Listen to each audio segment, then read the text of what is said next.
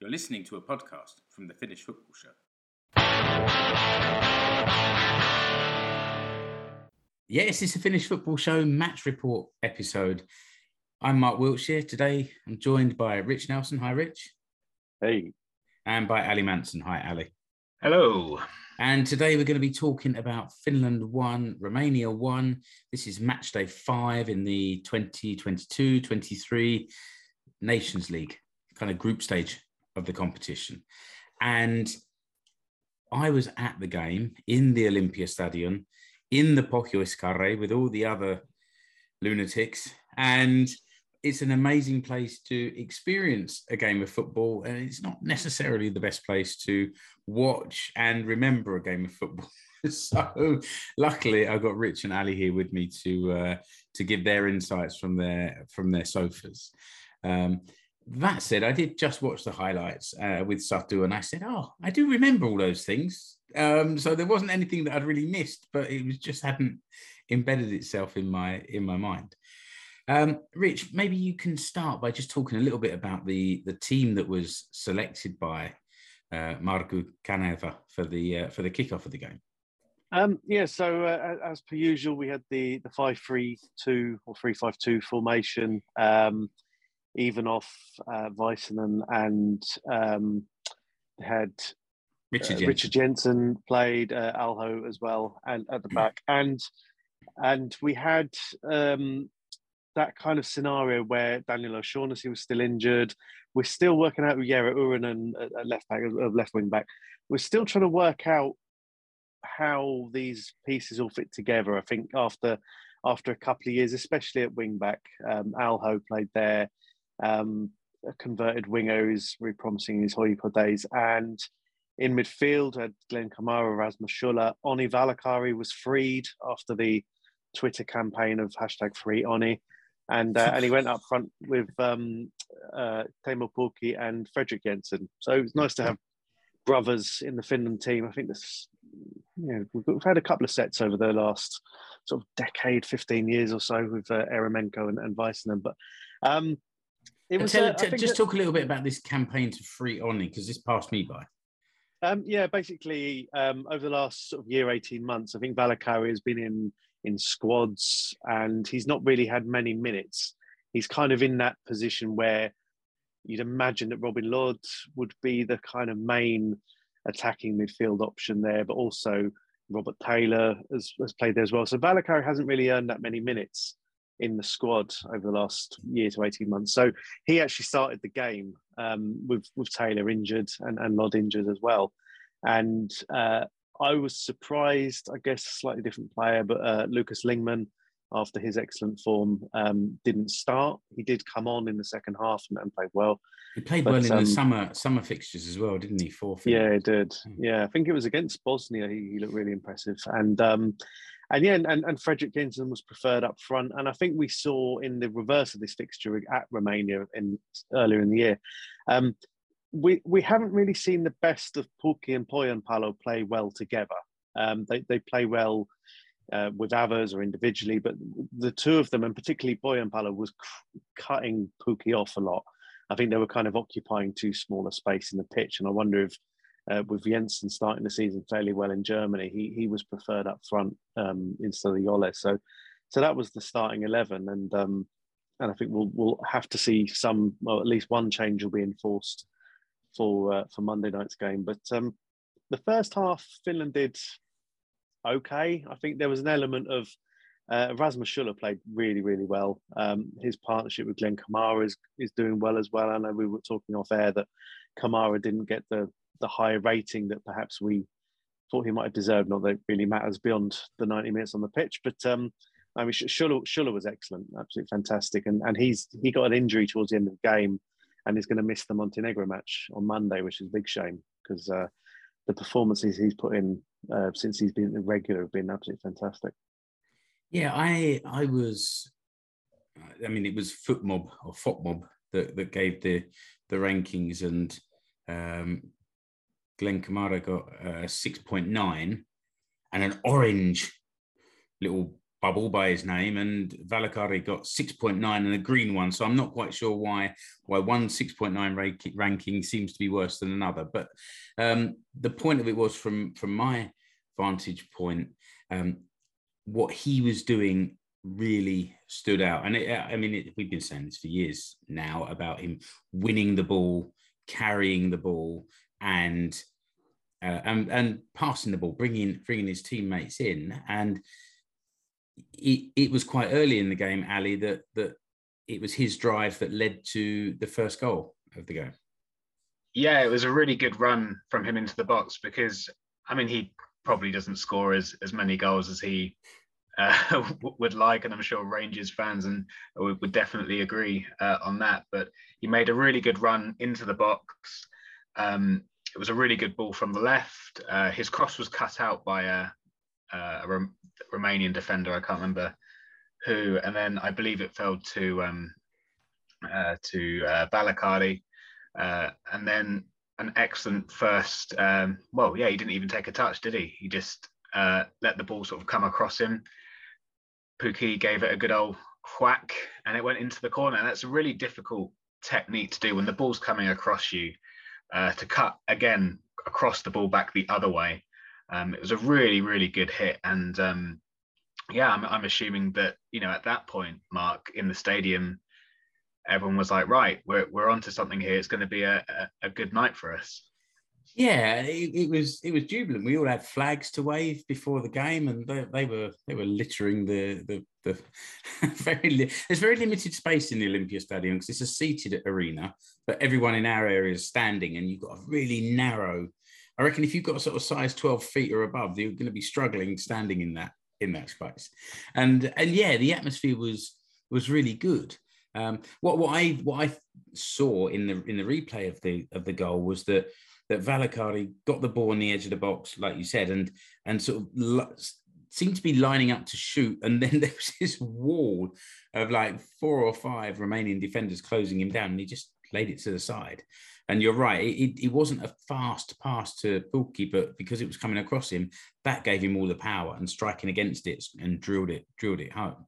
I think we were feeling optimistic, but it didn't quite continue, Rich.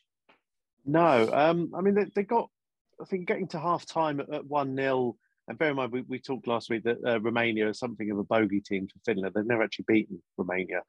And especially after the performance in the away match in June, there was a bit of disappointment. I think Romania hadn't got any points at that stage, and that was their first win. And I think there was a bit of optimism there going into that. The players were doing pretty well. Romania hadn't really tested them. I think it's safe to say. The balance of the play was good, and that control that they had in midfield between Schuller and Kamara was really looking impressive. I don't know what was said at half time, but what came out of the dressing room in the Finland side in the second half was one of the worst periods of play I've seen from Finland for that sort of 10 or 15 minutes. I think it started just before half-time, Rich, actually. Again, looking at the highlights, there were a few chances in the 10 or 12 minutes before half-time, and it seemed to carry on into the second half. Yeah, Romania did hit the post after about half an hour, but I think and Radetzky saved it onto the post, I think. I don't know how much he really knew of it, because he sort of shoveled it onto the post, but a save is a save. It's one for the stats. But yeah, I think definitely, particularly after half time, it was more glaring at how there'd been a drop off in focus, performance. And then I guess Romania were probably due their equaliser after that start to the second half. Yeah, it was difficult when you saw that, and the way that Romania got that goal, it came down the Finnish right side, where the ball went behind Alho at right back, and Oni Valakari was the player tracking the run. And Valakari's a great player at what he does, but tracking runners into his own box isn't really his natural game. His strengths are going forward.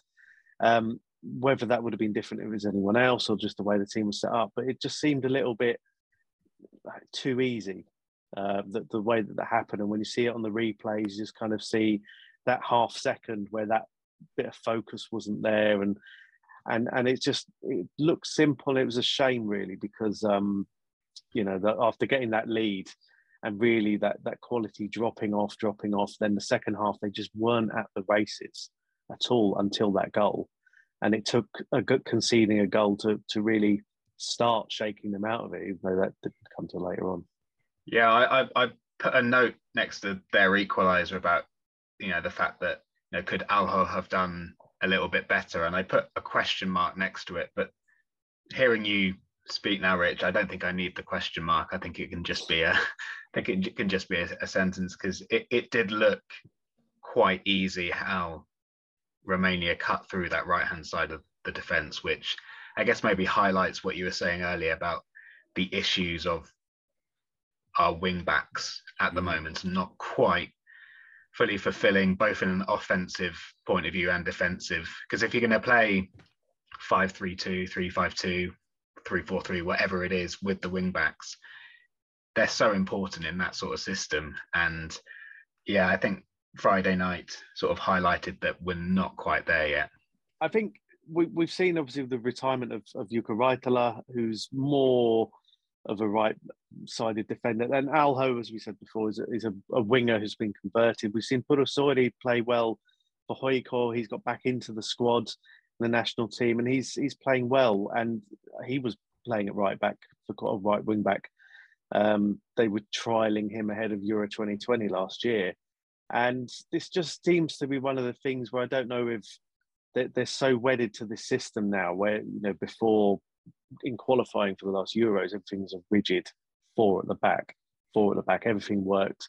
And then you start changing the roles in the team and playing with so many different players. You've got players like Hämäläinen who can't really get in a position, Raitala, Soiri, Alho, and trying to get that balance right with, do you have a natural defender who is expected to go forward, or do you have a winger who tracks back? And trying to get that blend right, because it's happening far too often that Finland are fairly solid with the three in the middle, and with the emergence of Ivanov and Väisänen, and in this case Jensen as the third centre back, but the partnerships there look pretty good, and it's the same throughout the spine of the team. But it's down the wings that there is just that constant weakness, and it seems to be, even to my sort of amateur eyes, it's quite easy to telegraph. If you're scouting Finland, get down the wings, get in that gap behind the wing back and between the centre and to the side of the centre halves. You've got a lot of room to play with, and again, it's just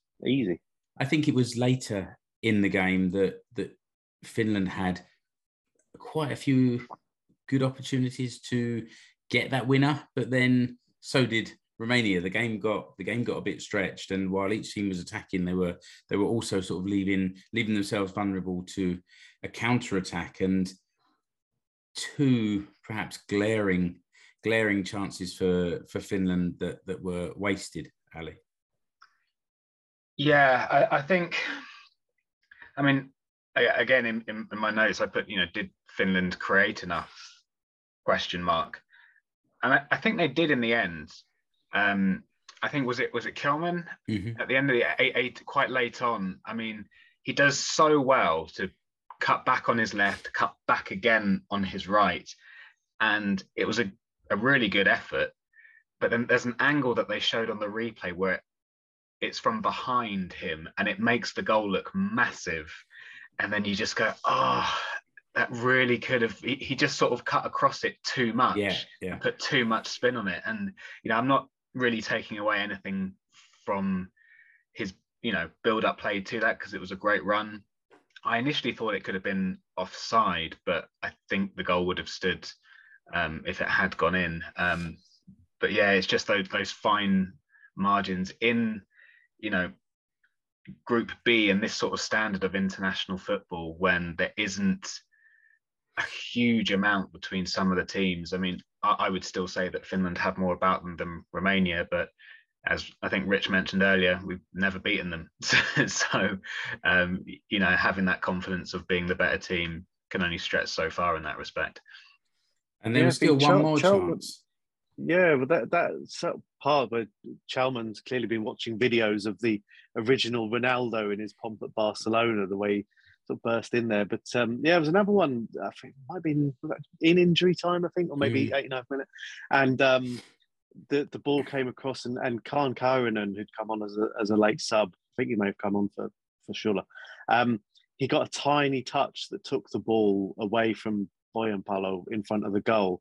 And I'm not saying this, Boyanpalo would have buried it, but there was that touch that disrupted his movement, and he was out of balance, and he was right in front of the goal, about sort of 10 yards out or so. And it was just one of those that you kind of feel like, oh, it's just not their day. Yeah, I mean, it was right in front of the goal. Coming to Boyanpalo, it would have been another perfect opportunity for him to come off the subs bench and score, score another important goal, which he did at the end of last season for his club side.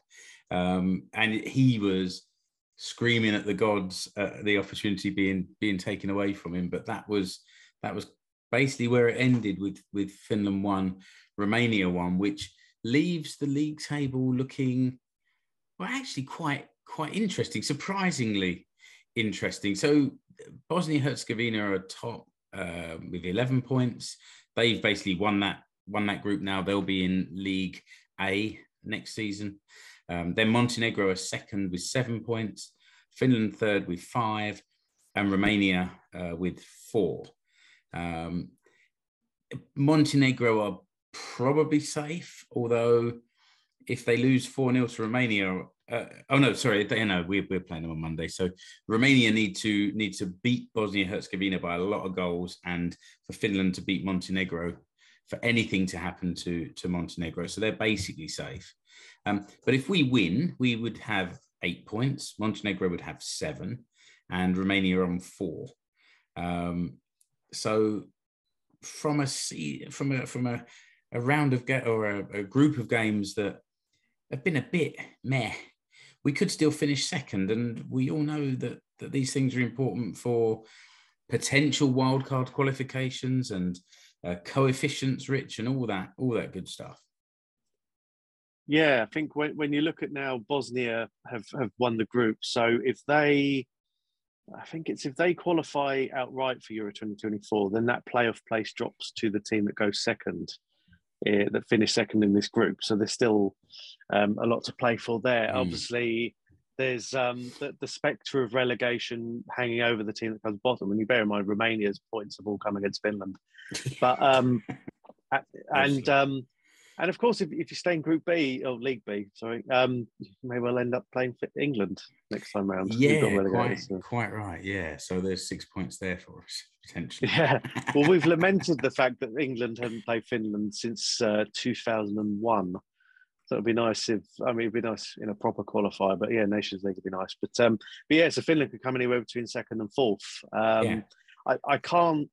It's more a case, I think, that I don't see Romania getting more than a draw off Bosnia. Bosnia have qualified and can do whatever they want. And I think now with Finland, it's difficult when you go to Montenegro. Montenegro in the home game in June were appalling and didn't turn up at all. And that was where Boyanpalo got two first half goals. But I think this now, they've got their 7 points. They can afford to be a little bit more pragmatic. Finland are missing Rasmus Schuller, which is going to be a huge loss, although I expect Lingman to come in for him. And then I can't see Valakari keeping his starting place now. Who'll come in for him, I don't know. Whether it'll be Kairanen or something. But there'll have to be a couple of changes. But I think Finland should be safe in the group, but more because I think I can't see Romania getting more than a draw, and Finland just need to better their result. Yeah, I mean, just going back to that June game, Montenegro really were appalling, Rich. So I'm sort of looking at that table and I go, how have they managed to get 7 points out of this group?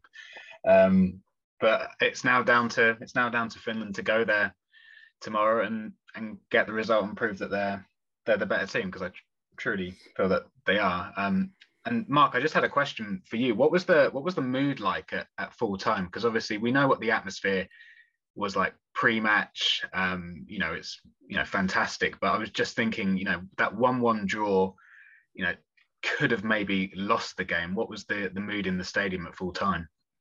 I don't know if the mood in the Bokkejärvi is necessarily a good barometer for how the rest of the rest of the ground is feeling, because there was that normal positive interaction between the fans and the team. The team came over. There was the same kind of recognition and sort of singing to the team and the team.